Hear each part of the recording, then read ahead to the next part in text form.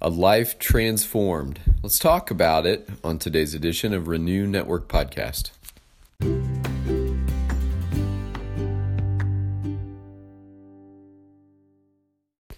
Good morning, my friends. Today we're moving on in our study of 1 Corinthians chapter 15. And this chapter, Paul's focus is the resurrection. And today we'll be looking at verses 9 through 11. And it is a bit of a follow-up to yesterday's passage. Paul builds on what he said yesterday about his apostleship and his calling into the apostleship, and Christ appearing to him on the road to Damascus. And so we'll pick up on that theme today and see what the Lord says to our hearts through Paul's testimony. But before we get into the text, let's go before the Father. Heavenly Father, we love you today. Lord, we thank you for these moments where we can slow down and pause and listen and wait. And we do pray, Lord God, that no obstacle would stand in the way within us of us hearing what you want to speak to life in our hearts today. So we come hungry, and we come ready, and we come thirsty. And so, Lord God, tune our ears to the sound of your voice. We want to become more like you, and we want to grow to love you more.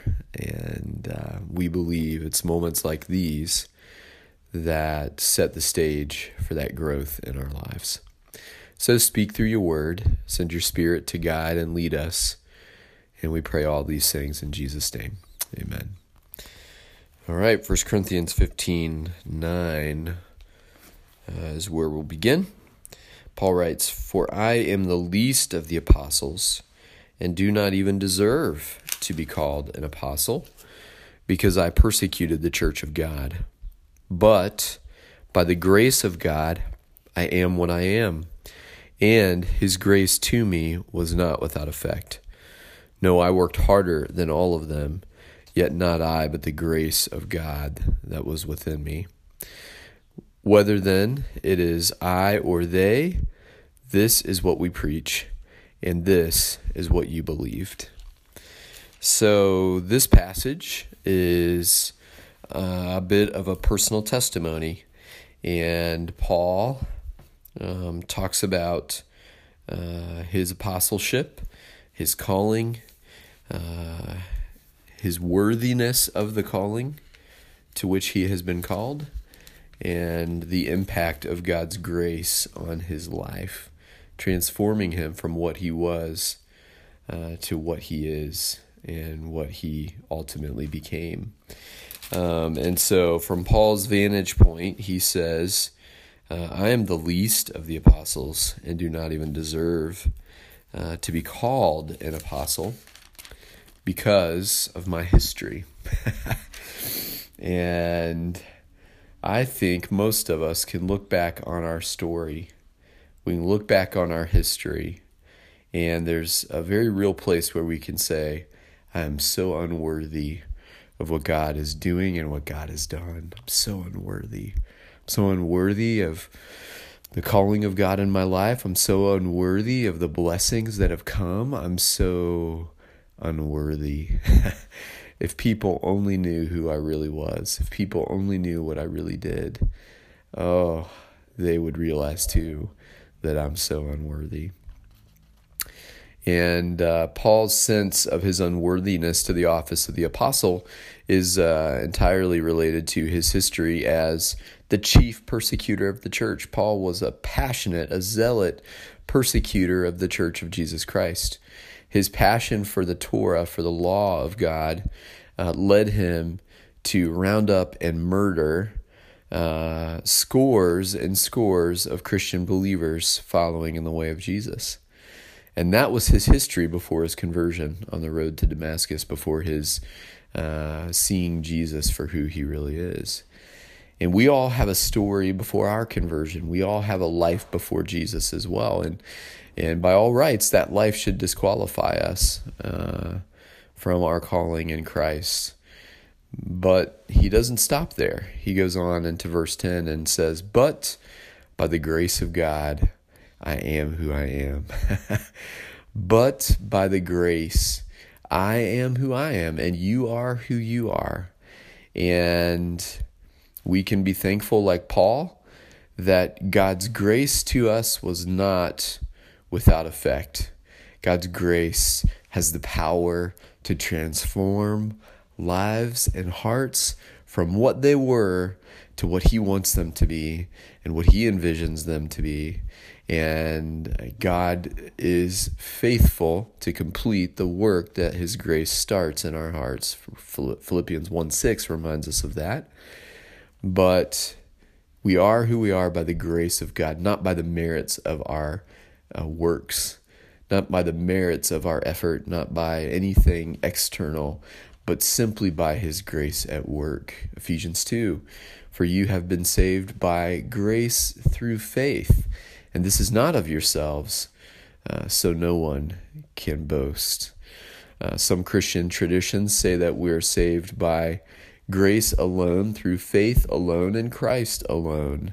Has nothing to do with us. The impact of God's grace, the effect of God's grace has everything to do with him. And with him winning our hearts and conquering our hearts with his love. Paul says, "No, I worked harder than all of the other apostles, yet not I, but the grace of God that was within me pushed me to do more, to go further than any of the other apostles had." This isn't bragging. This is just simply saying I was driven by grace to win the world to the message of the gospel. And that's a beautiful thing that Paul says there.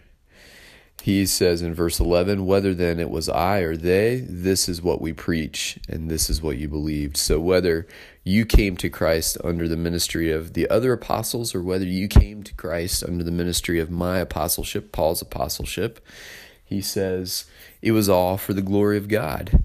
It was because of this message, this gospel we preach.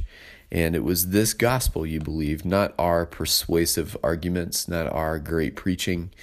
It was the Holy Spirit of God working through the gospel message, winning your hearts to the truth, opening your eyes to see Jesus Christ for who he is. And this is what you have believed. Thanks be to God. Praise the Lord for his good work through the word as the Spirit speaks and empowers through the word of God. And so, my friends, because we have a story, and because Paul has a story, and because every pre-Christian person who's not yet living with Jesus as their Lord and Savior and walking closely to him, who doesn't yet see him for who he is, can have a story because of the power of the gospel and the grace of God at work through it, we have a ministry to carry on in the way of Paul and in the way of Jesus. And we are called to be faithful to the Great Commission, to go and make disciples of all nations, baptizing them in the name of the Father, and the Son, the Holy Spirit, and teaching them to obey everything that Christ has taught and commanded. That's our work. And Paul reminds us that this work of preaching the gospel has impact for the kingdom.